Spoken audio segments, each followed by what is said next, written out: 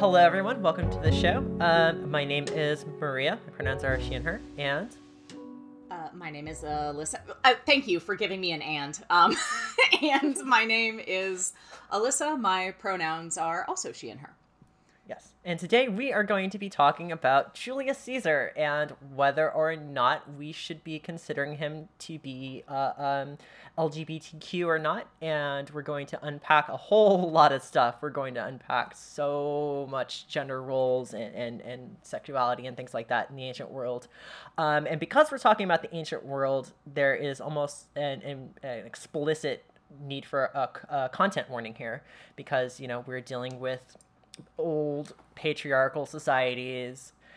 So our content warning here is there's going to be a little bit of, by a little bit, I mean very blatant homophobia. We're not going to be using any slurs because, I mean, come on, no one wants to do that here. We don't have any. I mean, also, did the Romans use slurs that we would still, like, care about? Like, no, not really. But, I mean, a lot of our words here are, when we're dealing with Roman concept of gender and sexuality and effeminacy and all this other stuff is very much put negatively. And we're going to get into that in a little bit later in this episode. But it is worth saying that you will be dealing with ancient ideas of gender and sexuality. And unfortunately, those are not very inclusive because the Romans are many things, but they're not nice people. Yeah. Yes. So before we get into that, let's talk a little bit about Julius Caesar. Let's talk about our case study and who we're studying and all this other happy crap. Gaius Julius Caesar is, of course, a patrician of ancient Rome, the Roman Republic in this era. What's a patrician? A patrician. Very good. No, thank you for asking that question. So when we talk about Roman society, there are, roughly speaking, in this period, 3 classes that we care about. Well, actually 4. At the very top, you have the patricians. These are your nobility. They are descended from the original founders of Rome. And they tend to be able to, like, tie their lineage to, like, Romulus and Remus and everyone else in that archaic period, which is semi-historical. And they trace their lineage down through there. You have the plebeians, who are your normal Roman citizen. They are not of noble birth. They are just kind of like your working class, as it were. Though in this period there is lots of political rights and property rights and things like that they didn't have at the beginning. So in this period, mostly that distinction is just a matter of pedigree. The benefits to being a patrician in this period are mostly just so you can say, I'm a patrician and, you know, my forefathers go back all the way to the founding of the city, blah, blah, blah, blah, blah, blah, blah. Not the cack. All that generational stuff you're getting. I guess also you should say what you said, this period. What period are we talking about? Yes. So our period today, well, Gaius Julius Caesar was born in July of 100 BC. Or BCE, I should be saying, because nomenclature matters. BCE, that's the one. Yes. And of course, he very famously died on March 15th, 44 BCE, on the Ides of March. He was, of course, murdered by other patricians and senators and things like that because he was a tyrant. So that's the period we're kind of talking about. And again, in this period, we have our patricians on the top, of which Caesar was a patrician. We have the plebeians, who are kind of towards the bottom. We have a middle class called equites or equestrians, and you'll also see them referred to as knights. And the distinction there is kind of weird because they are not considered to be nobles, but they are more politically powerful than the plebeians. So if you will, this is our ancient equivalent of, I guess, a bourgeoisie or a middle class or whatever you want to call it. And then, of course, on the very, very, very bottom, we have slaves and non-citizens and people like that, just like in the modern day. They're exploited, they're cheap labor, and politically, no one cares about them. Isn't that the equestrian class? God, I'm trying to reach back. They're like able to buy a horse if they go to war. That's why they're called that. Is that true? Yeah. yes and no. When these class distinctions were first put to paper, that was probably true. But in this period, again, a lot of like those top 3 class distinctions are kind of fluid. Oh. That's really like a best way to put it. Like there were equestrians who were barely able to make ends meet and everything like that, and there were plebeians who had like shitloads of money.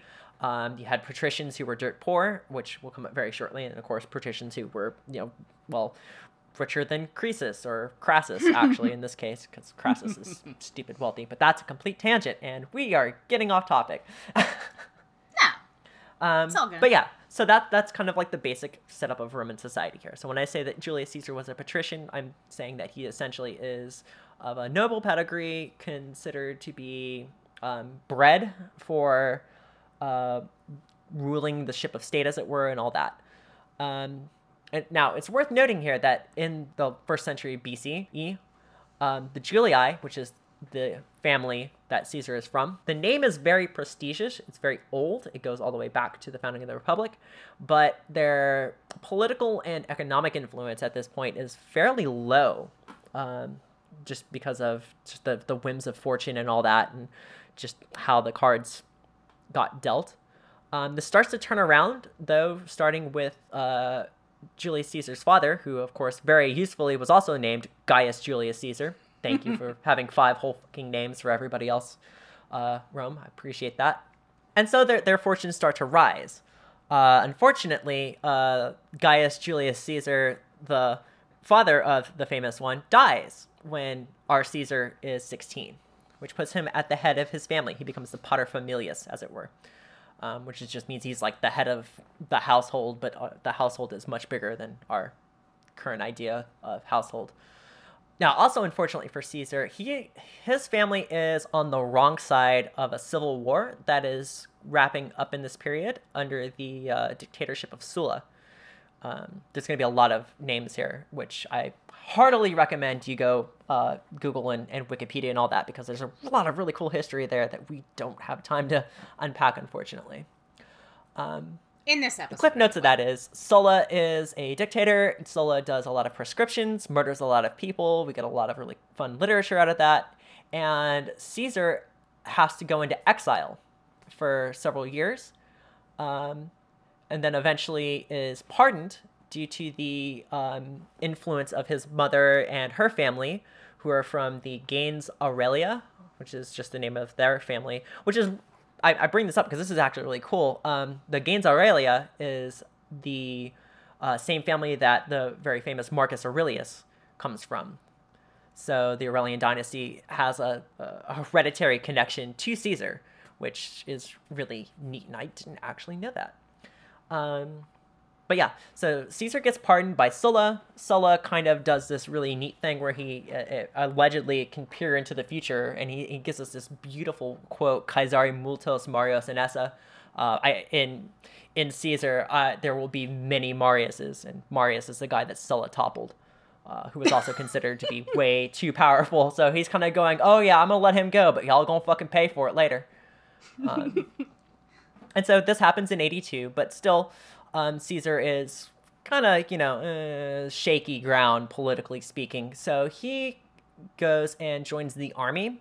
And when I say joins the army, I mean he's not enlisting to be like some random legionary dipshit stabbing people in the front. He's going in as the cavalry. He's going in as a praetor or something like that, where he's put into a role of leadership of some level. And this is important because this kind of brings us into our story. Okay, I have one question.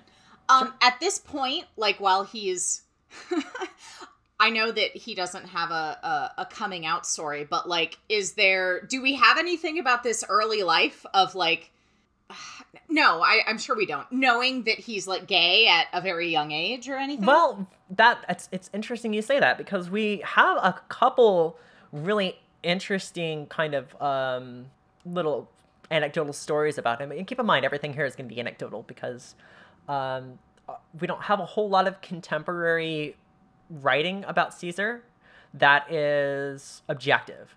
Like, the majority of it is going to be people like Cicero, Cato, who are all on the other side of the civil war that will come when Caesar decides to seize power. Right.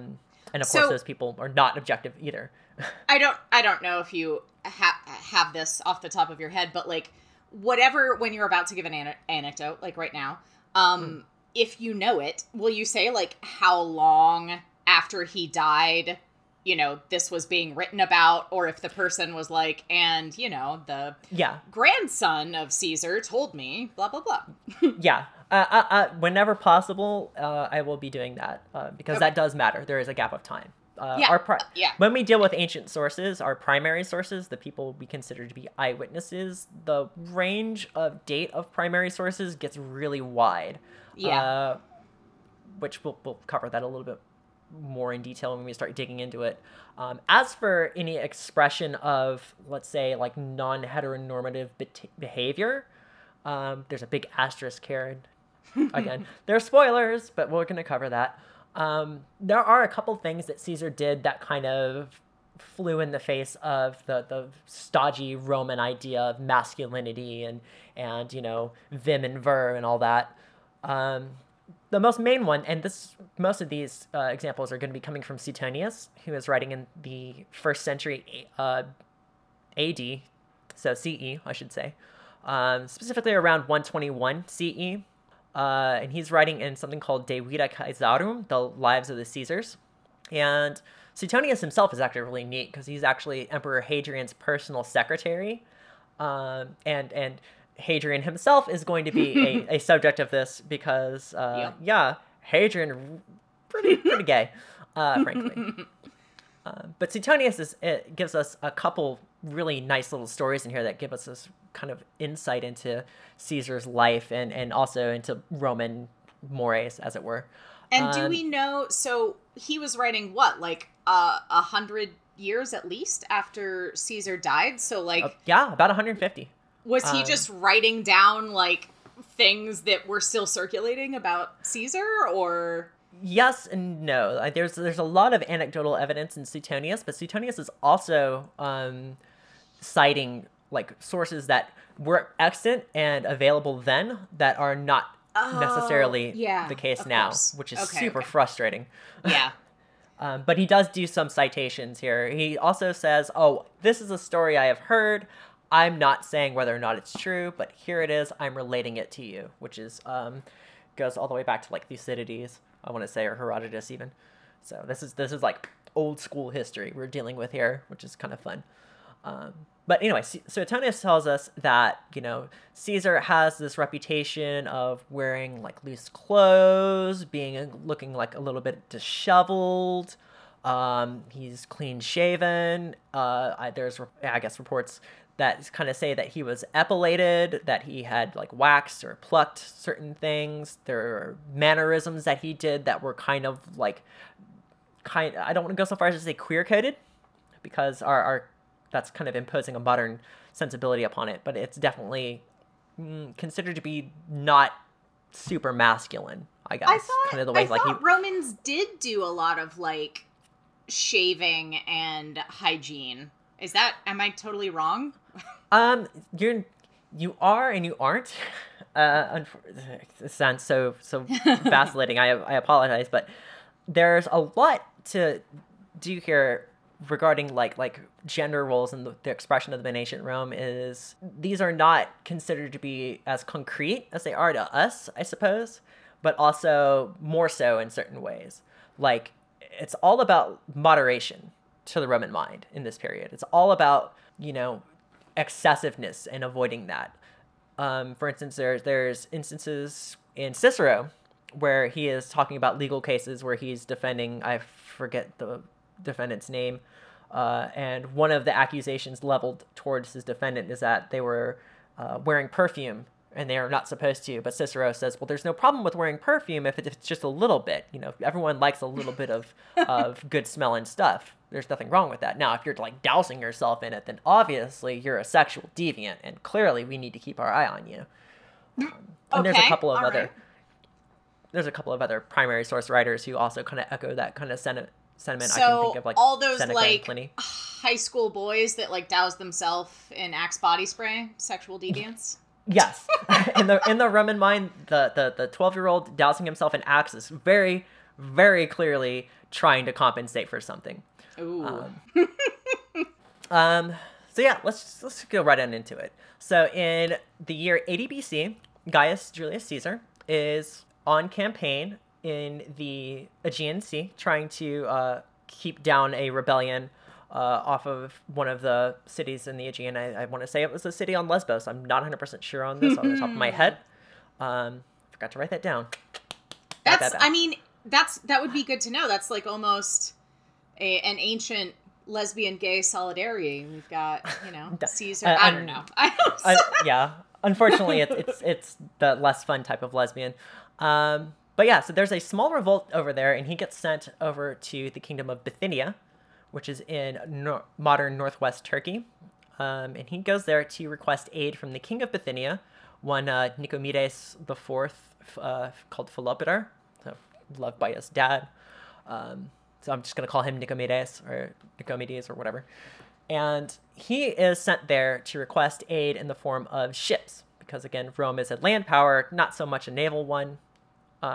They have naval supremacy, but they're not like super good at it. So usually they just like outsource the things they're not so good at to people who are, which we see constantly throughout the Roman period. Like from the beginning to the end, they're constantly just like, oh, our cavalry skills, they suck. So let's go get this dude from, Numidia. They've got good horses. Or, oh, well, we don't really throw rocks very well. So let's get, Rhodian slingers or whatever. Romans are many things, but inflexible is not really one of them, especially in cases like this. But yeah, so he gets sent to Bithynia to go ask of King Nicomedes if he will, get some ships and maybe help them sort things out. And this in and of itself is fairly common. I mean, the Roman client system is exactly like this. They go out there, they make, they network, they find people who they can help out, who in turn can help them. It's very, one hand washes the other in this situation. But what's interesting about this event is that Caesar spends a long time there, like an inordinately long amount of time there, and there starts to be some rumors flying. How long is an inordinately long amount of time? Yeah, I mean, he's there for, I unfortunately, we don't have a time period of how long he was there for. They literally just say it was way too long. Yeah. So, of course, rumor starts flying because, of course it does. And this is when we get into Suetonius, because Suetonius is the one who really starts to lay out this in his on the lives of the Caesars. And he reports this having been an issue and him returning to Rome after he got what he wanted. But what's interesting is apparently he only stayed in Rome for a couple days, and then he went back to Bithynia. Ooh. Now his stated reason is that he's going to go help out one of his new clients, which is, very, very proper, very, very good in Roman. But there's, of course, that kind of question, like, are you really going there to talk to a client? Is that really why you're going there? Or are you going there to go have a little bit more fun? I mean, but that would be, like, I guess, would that have been okay if it was a woman? Because I assume what we're getting at here is, like, he was maybe going and doing something that was not heterosexual, right? Yeah. So the issue isn't so much the fact that it was homosexual in nature. The issue is his role and his perceived role in all of this. And we should probably kind of do a caveat here that the Romans had this idea of the East as being somewhat more feminine than, the West. I mean, the classic example comes from actually the Greeks, where they're like, oh, well, the Persians, they're all a bunch of weak, girly men who wear pants and like have perfume, and then they darken their eyes and blah blah blah and all this other crap, and so that kind of carries over to the West, and of course Rome is pretty far west in comparison to, like, Parthia. And so there's a lot of this idea that, like, if you go east, you'll go native. I'm doing some air quotes here. You'll go native, and they'll corrupt you and all your proper Roman virtue, and you have to be careful because otherwise you'll turn into a Bithynian. Oh, cool. So we also just have some like racism going on here. Yeah, just casual racism, casual homophobia, just normal day in the Roman Empire. Yeah. Or now. Unfortunately. Yeah, let's be real. Fourth Rome, right? So we get the story about how there are all these scandals, and Suetonius is saying, like, I don't know if I believe any of this, but here's what I've been told. And then he begins to, like, lay out everything he's read and been told in great detail, which kind of makes me think that maybe he does kind of put a little bit of stock in some of this.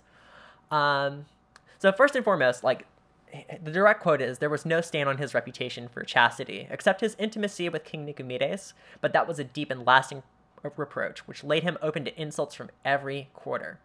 And when we say this... okay, when we use intimacy as the translation, like, is that understood then as it would be understood today? Yes, very much so. The actual word, I think, is contubernium, which is just, like, the roommate. But it's they were very roommates. Thank you for saying the line for me.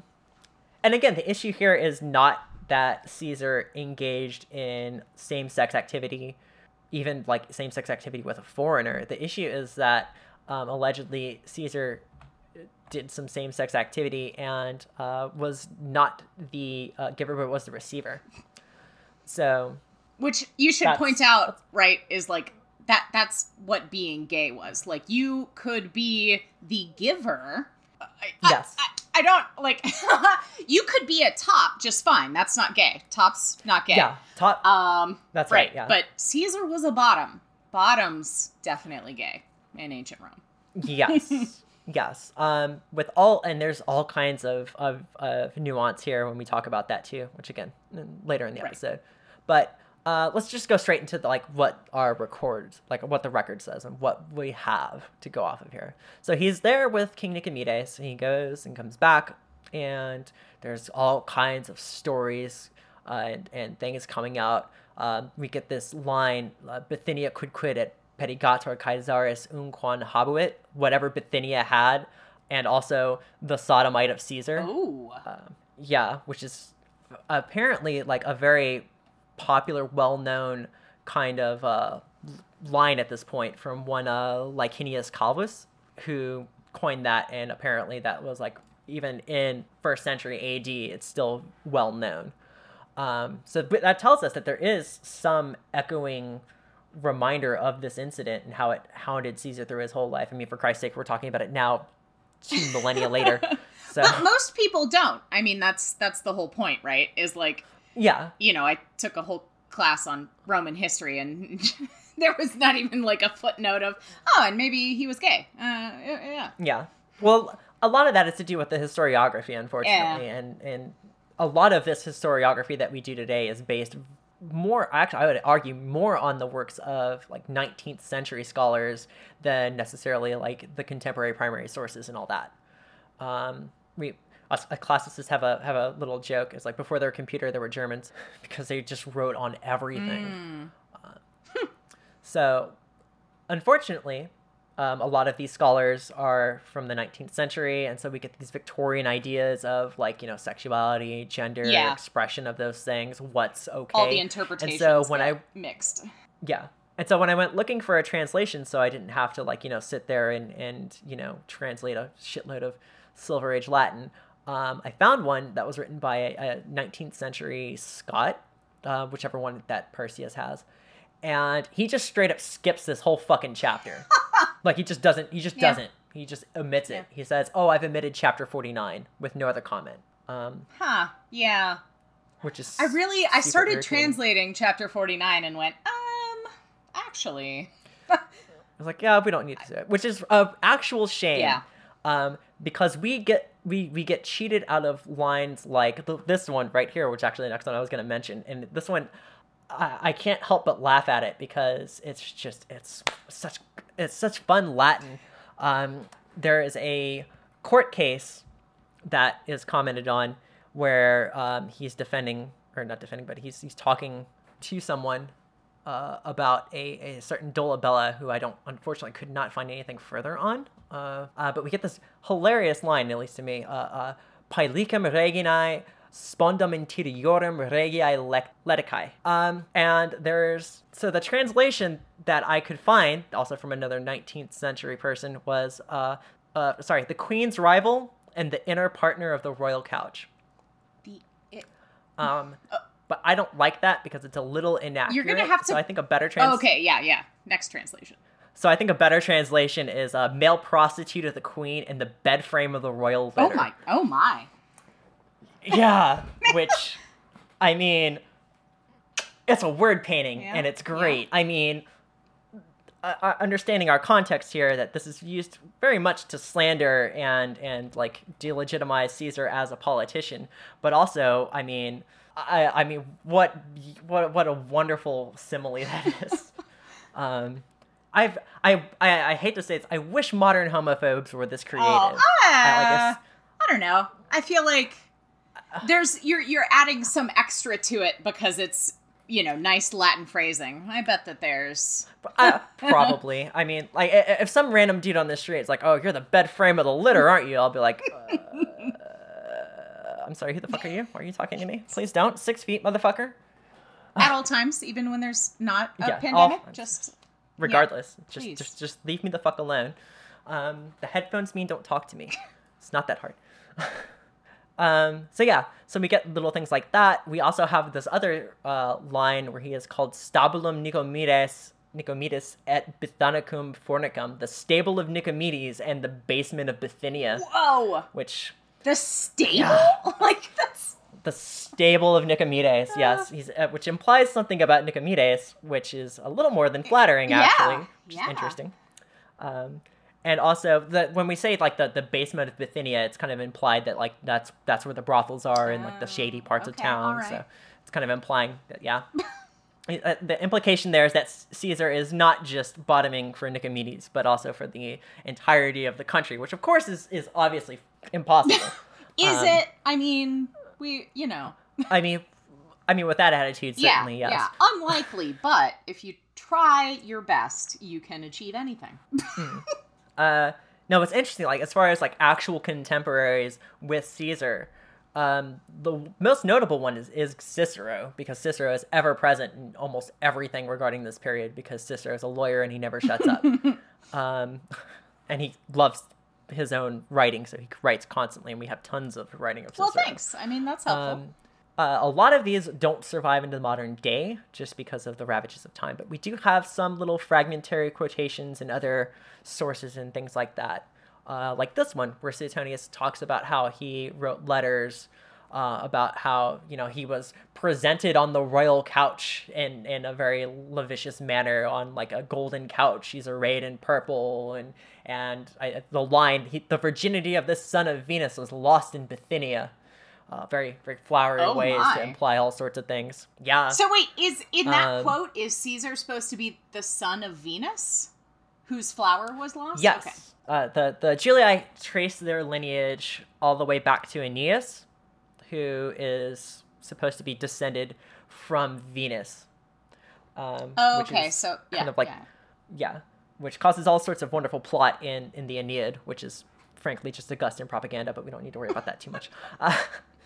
But, like, that's one instance of Cicero. We also have, again, from Suetonius, Caesar being in the Senate and defending Nyssa, who is the daughter of Nicomedes.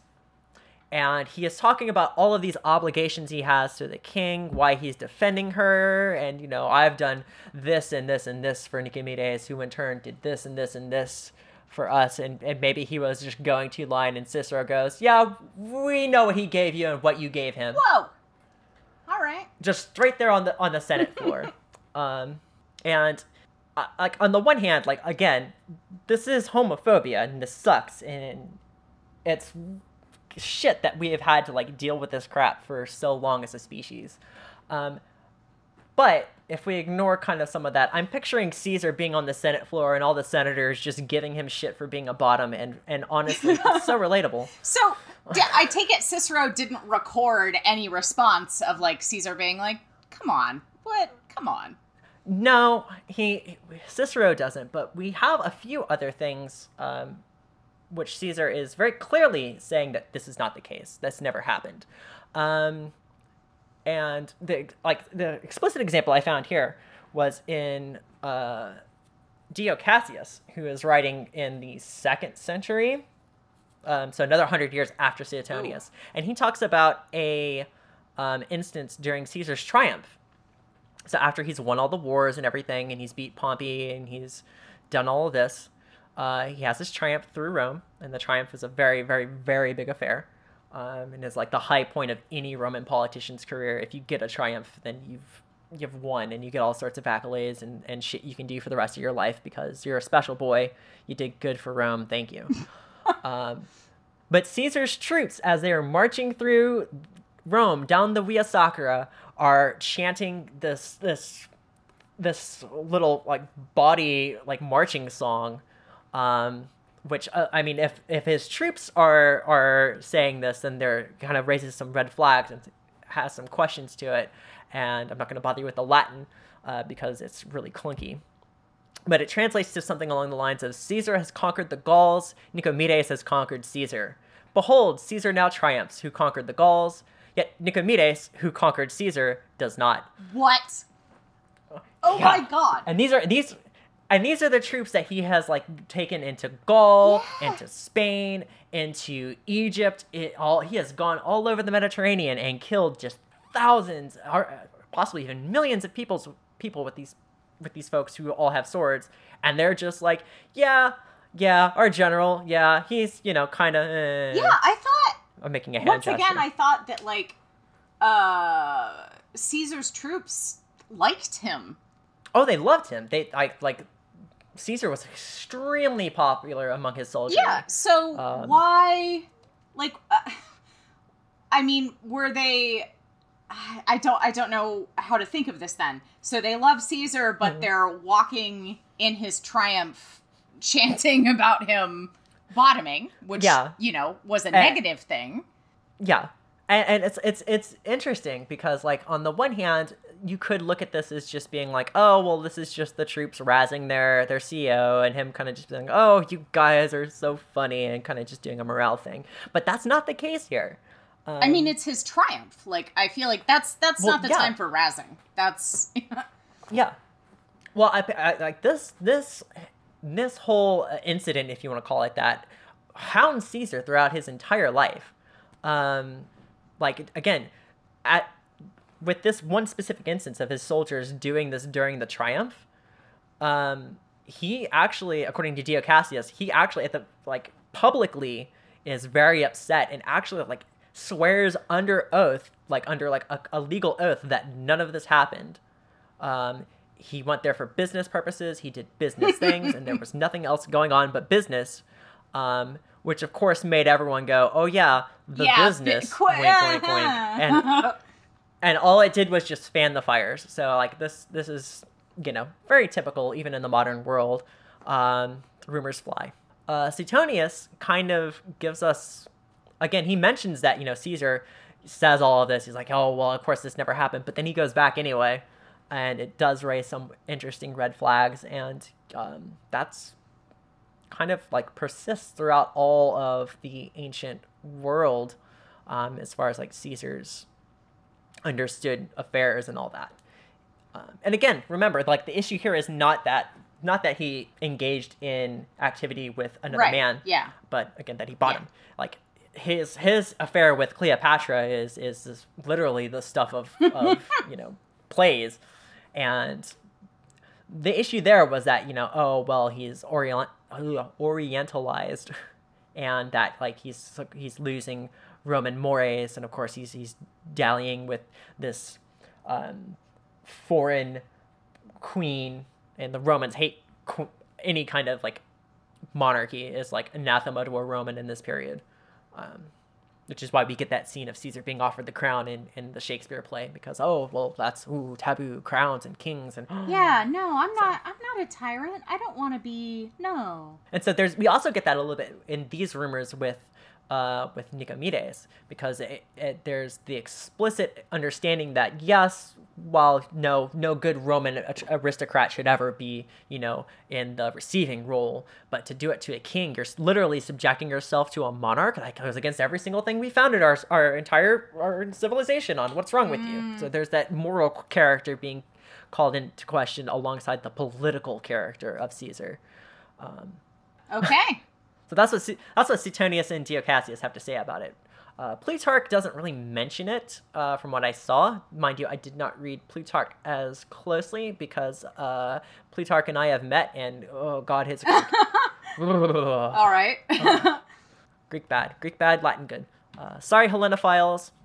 That's just my opinion. Yeah, you're gonna start something. We can't all be koloi kagathoi. Sorry. So that's kind of our ancient perspective on Caesar, and that's kind of where these ideas come from. In the modern world, we've had some more writing on it, not as much as I'd like to have seen, obviously. And to be clear, my research ability is a little bit limited right now, since I can't go walking into random libraries without getting the plague. Yeah. So I can kind of work with what we got. I did find one really neat article, though, by Kelly Olson. It's entitled "Masculinity, Appearance, and Sexuality: Dandies in Roman Antiquity." Oh boy, is that going to be? Are you going to put that in the show notes? I'm not, because that one is not actually open access. That one does have a paywall behind it, which I totally got, totally legitimately. Yeah. No, yeah, definitely. Yes. Also, make everything open access. Come on, fuck. Yes. It's time. Come on, democratize institutional learning. It's aggressively white there with the yeah, that was yes. something. Yeah, it was something.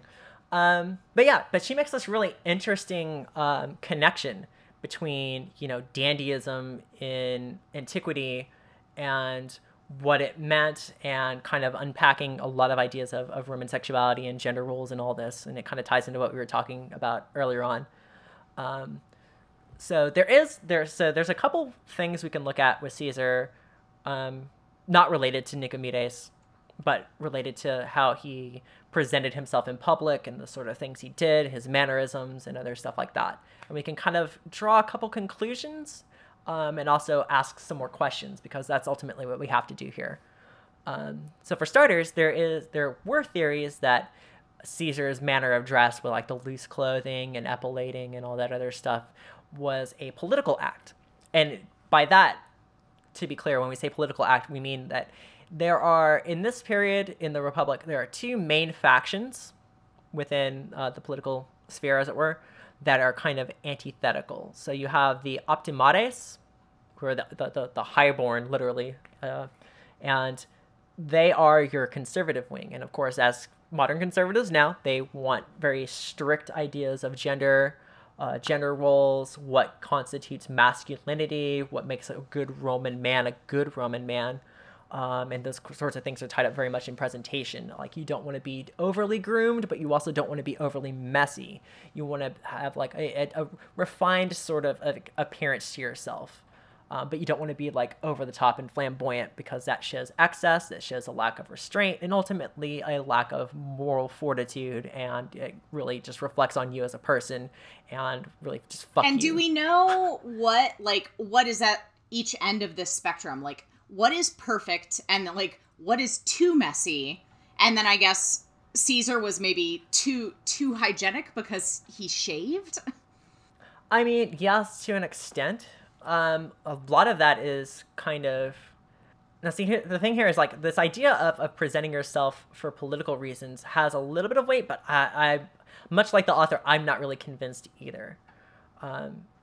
Because the idea behind that theory is that, okay, well, if the optimates are all, like, focusing on these hyper-masculine roles and ideas of, like, oh, well, this is proper, this is good, and this is okay, and this isn't, like, it's a little bit kind of simplistic to say, if that's the case, then the opposite must be true of the populares, who are the I guess, populist? Right.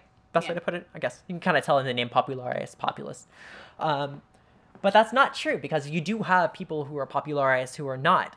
like going to the effect of like, shaving all their body hair off or whatever. Like you have some very strict masculine roles, or people adhering to strict masculine roles who are popularized, who are all these people. Like just off the top of my head, the Graki are surrounding themselves and coaching their entire political program on the fact that, like, Tiberius Gracchus is this extremely manly man who was first over the walls of Carthage and all this other stuff. And do we know like what?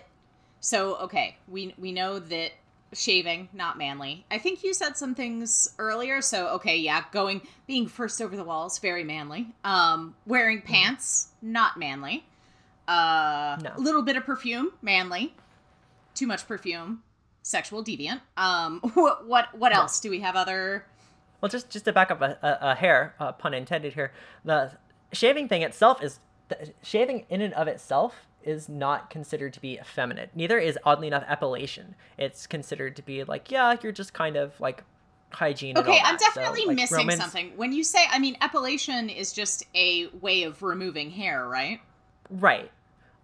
Like when I say epilation, I mean like waxing your legs or plucking your eyebrows or bikini waxing and things like that. Okay, so what do you mean by shaving then? If that you're So like the shaving the facial hair, not wearing a beard or a mustache. Okay.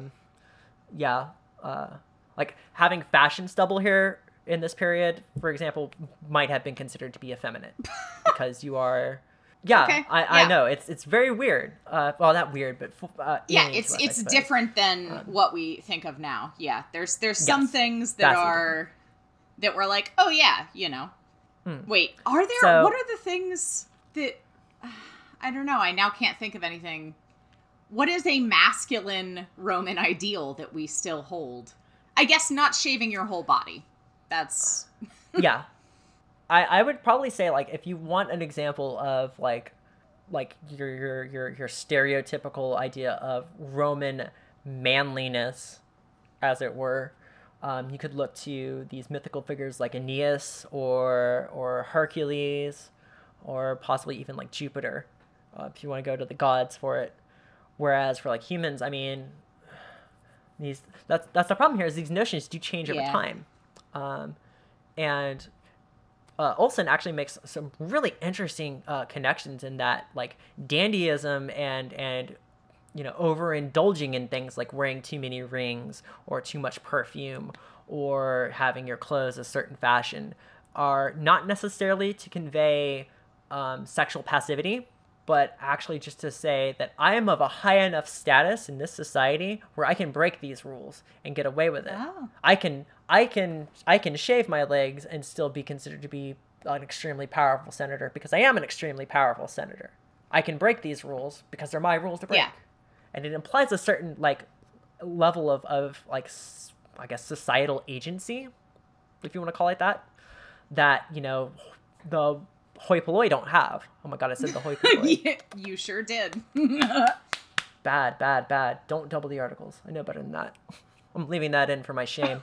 But yeah, no, we get these really interesting like shifts in gender roles. Like if you look at like even the late first, early second century CE, you start seeing emperors wearing full beards. Like again, Marcus Aurelius has a full beard.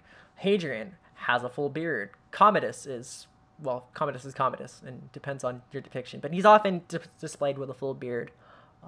Amusingly, also displayed as Hercules, so we come full circle. So these mannerisms, these ideas of gender roles and what codes them as such do change over time, and these aren't concrete even in this era. But as far as like this being a political act, him saying like, oh yeah, well I'm kind of like dressing a little womanly because because I'm one of y'all and I don't believe in anything all the optimists say. I don't think that holds much water, because there's better, more effective ways to get political power than to like wear a skirt. Yeah, and also like shaving your legs is a lot of effort to just be like, oh, I'm so powerful, I can shave. Like if you want to just prove your power, like leg shave. I guess he probably had like slaves. That's still takes time. Yeah. But basically, like, the Roman idea of this is more focused on, and this is Olson talking again. She's saying that the Romans are focusing more on gender identity instead of necessarily sexual orientation. And there's a lot of reflection of this in the Roman society, as it were. Like, again, we talk about how the issue is topping versus bottoming. Yeah. But we see a lot of reflections in that in the society, like the relation of citizen versus slave or patron versus client. Like, it's all very hierarchical in its nature. And that's probably an expression of this as well. That's probably a reflection of the fact that Roman society is so hierarchical and kind of strictly divided as in certain ways. So you said this might be kind of a holdover. You said making a distinction between gender roles and sexual differences. Like, does that? It seems like if that's the case, are they then equating?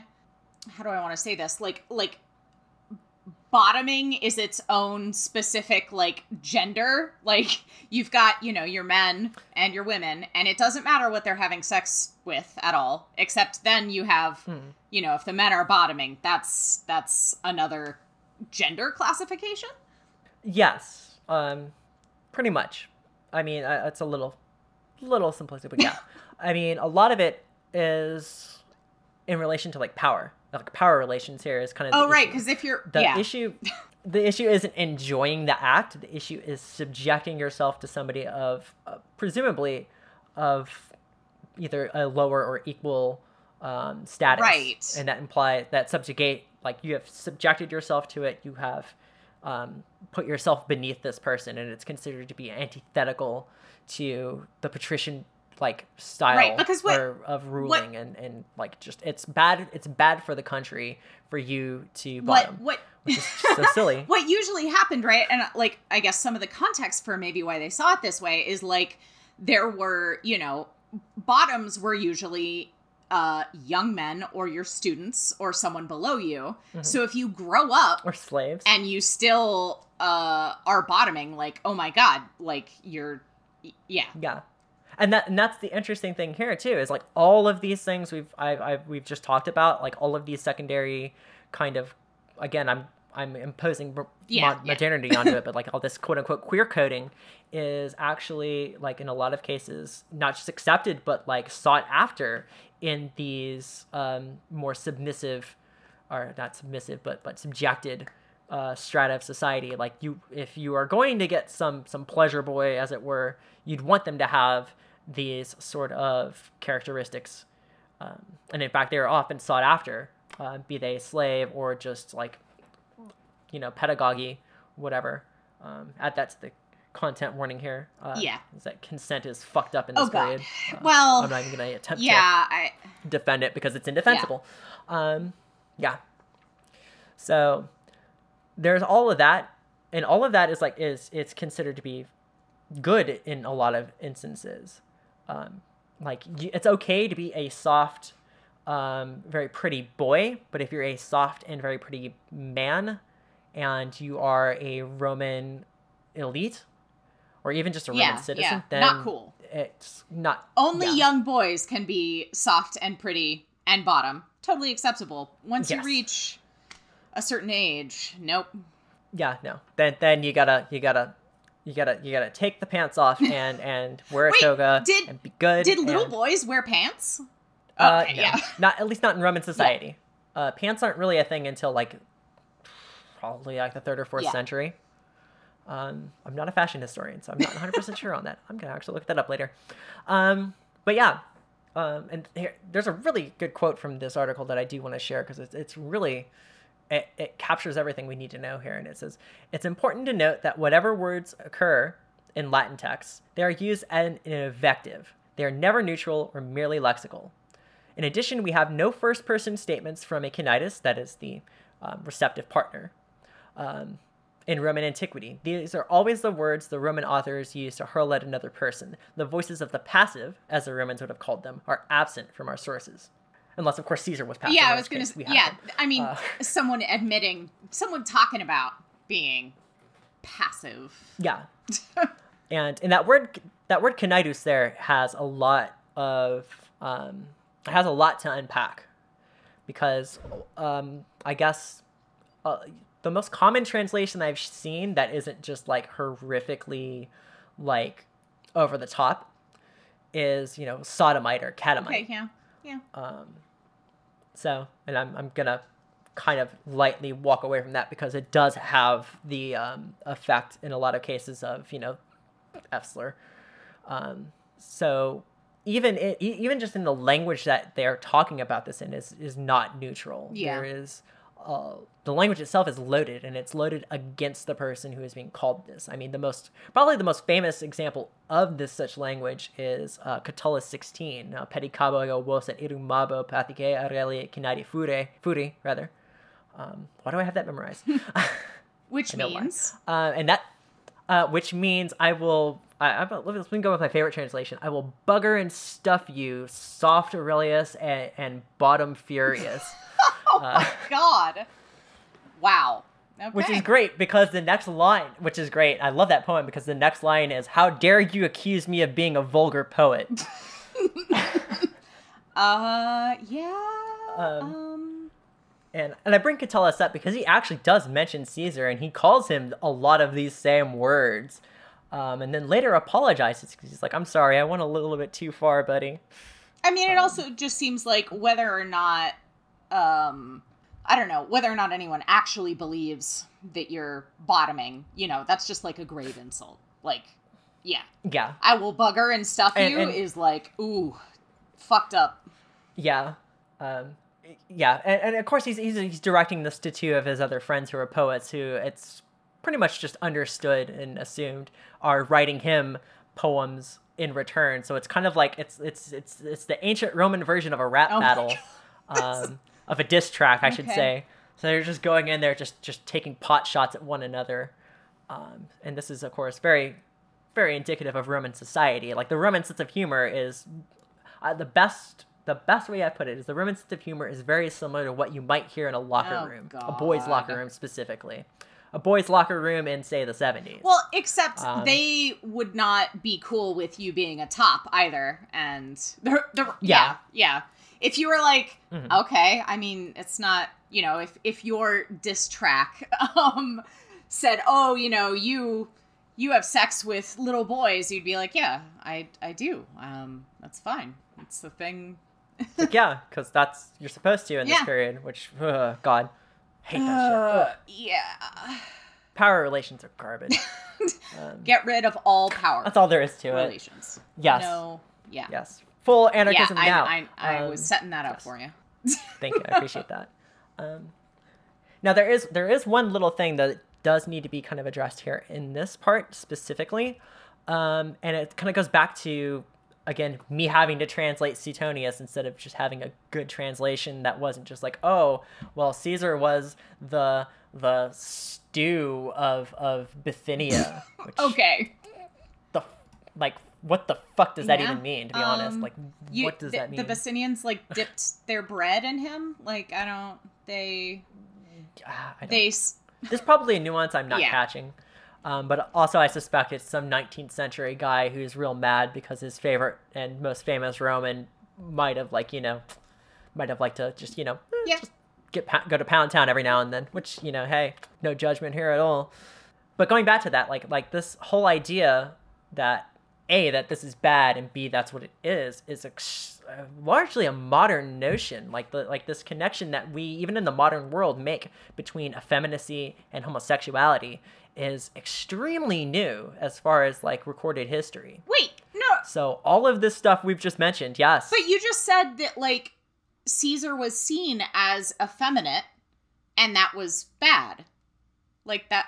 Well, see, yeah, but see, here's the thing. We don't know necessarily that that these actions were perceived as effeminate necessarily. We may be imposing this modern idea of effeminacy upon him.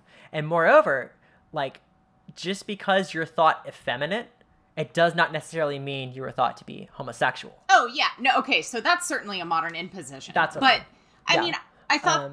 And actually, like she says, like, this precedent, she actually points to the trial of Oscar Wilde specifically as being the start of all this, and that prior to that, it was not a big deal, or at least not as big a deal, because she points to, like, rakes and the actual like dandies for whom we're saying this were named, and they are engaging in heterosexual behavior, despite the fact that in some cases they're in full, what we'd call it, a drag. So you'll have, people in full dresses, makeup and everything, and they're, having heterosexual relationships, or at least relationships that are coded as heterosexual. But then we get to talk about trans history, and that's a whole other episode. Yeah. So we should be a little bit careful here making that connection necessarily with Caesar, just because he has some kind of quote-unquote feminine attributes that have been ascribed to him. It does not necessarily mean that he was perceived as such necessarily, or that any other person would have been on that like one criteria. Was all his epilation, all his body hair shaving, that was, I mean, you sort of brought up that maybe that was political, but that you didn't really believe it. But that was seen as unmasculine, right? Yeah. So, I mean, that I guess that's just like one thing that we know that at the time would have been seen as feminine, that we're not putting on modern interpretations of. Okay. Yeah. But it's also worth mentioning that it comes up enough in the sources that we kind of have to assume that, like, if it's being mentioned by all of these different moralists and historians and satirists and playwrights and so on, that this was not something that was, like, super rare. This was a common occurrence, or at least common enough that it shows up over and over again over the period of, like, hundreds of years. You keep reading about it. And that kind of raises a bunch of questions as well, and we don't have all the time in the world to unpack it, unfortunately. But like, it's worth mentioning this because, like, in some sources, like I think even Ovid mentions that you want to have a little bit of effeminacy, otherwise, women aren't going to be interested in you. It's very much the wash your ass if you want to get laid of the ancient world. Wait, but a little bit of effeminacy so women will sleep with you sounds like they were recognizing that women want to sleep with women. Like that, I mean, That's interesting. Because if you have to have a quote-unquote little bit of effeminacy or women won't sleep with you, I don't know. That, to me, sounds like recognizing that women really just want to sleep with other women. But, there's... Yeah. Well, what's interesting, like there's also, like, a playwright who I'm trying to find... you can hear me scrolling in the background, apologize, but, I am trying to find it. There we go. So, that same article quotes one of Lucian's dialogues, or Lucian, I should say, from the 2nd century. And she says, Eros, like Eros, the god of love, Eros bluntly tells Zeus that if he wants reciprocal enamorment, he must adopt an effeminate manner. His tough guy looks are unattractive to women. Oh, see, that seems pretty, I mean, could be in, I don't know. That seems a lot like admitting that they wanted to know, or they did know that women were attracted to women. And so... Yeah, well, that's possible. Or it may just be that, like, the Roman idea of this is peak masculinity. You may not like it, but this is what it looks like, may not have been correct, or at least not desirable. Which, hey, Kel fucking surprise, right?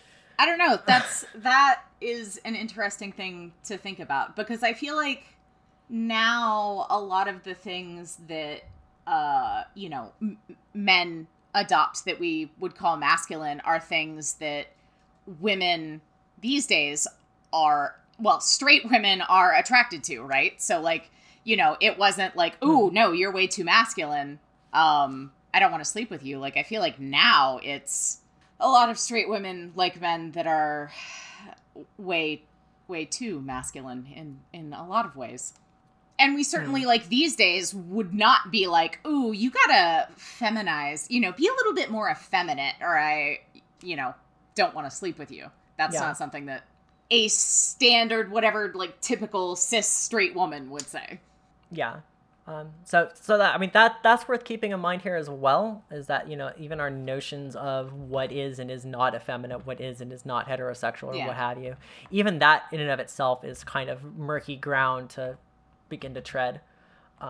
It's fun to tread, I think, but Yeah, that's there's a lot of maybes and we thinks and stuff like that, which is real common when we're dealing with history, especially from periods this far back. So yeah. So I guess to sum all this up, was Caesar a whiny, needy bottom? Maybe.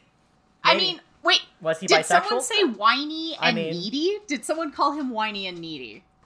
No, I'm kind of imposing that from our modern language. I'm kind of trying to give the idea that, like, you know, like there is, despite the fact that, like, you know, we have all these little accusations and things like that, there are parallels in history in the modern day that aren't, you know, necessarily even as bad. Like in the queer community, you can give people shit for being a bottom if you're a top.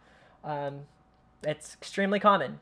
I can think of at least 2 people listening to this right now who are probably giggling their asses off.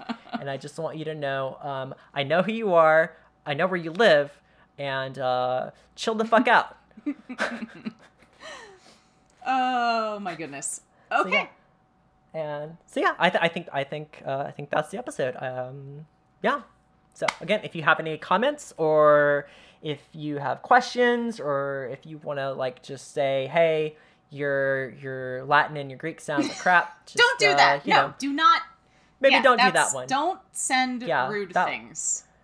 Yeah. Send us constructive thoughts. If you're just gonna, like, you know, do the verbal equivalent of diarrhea, then no.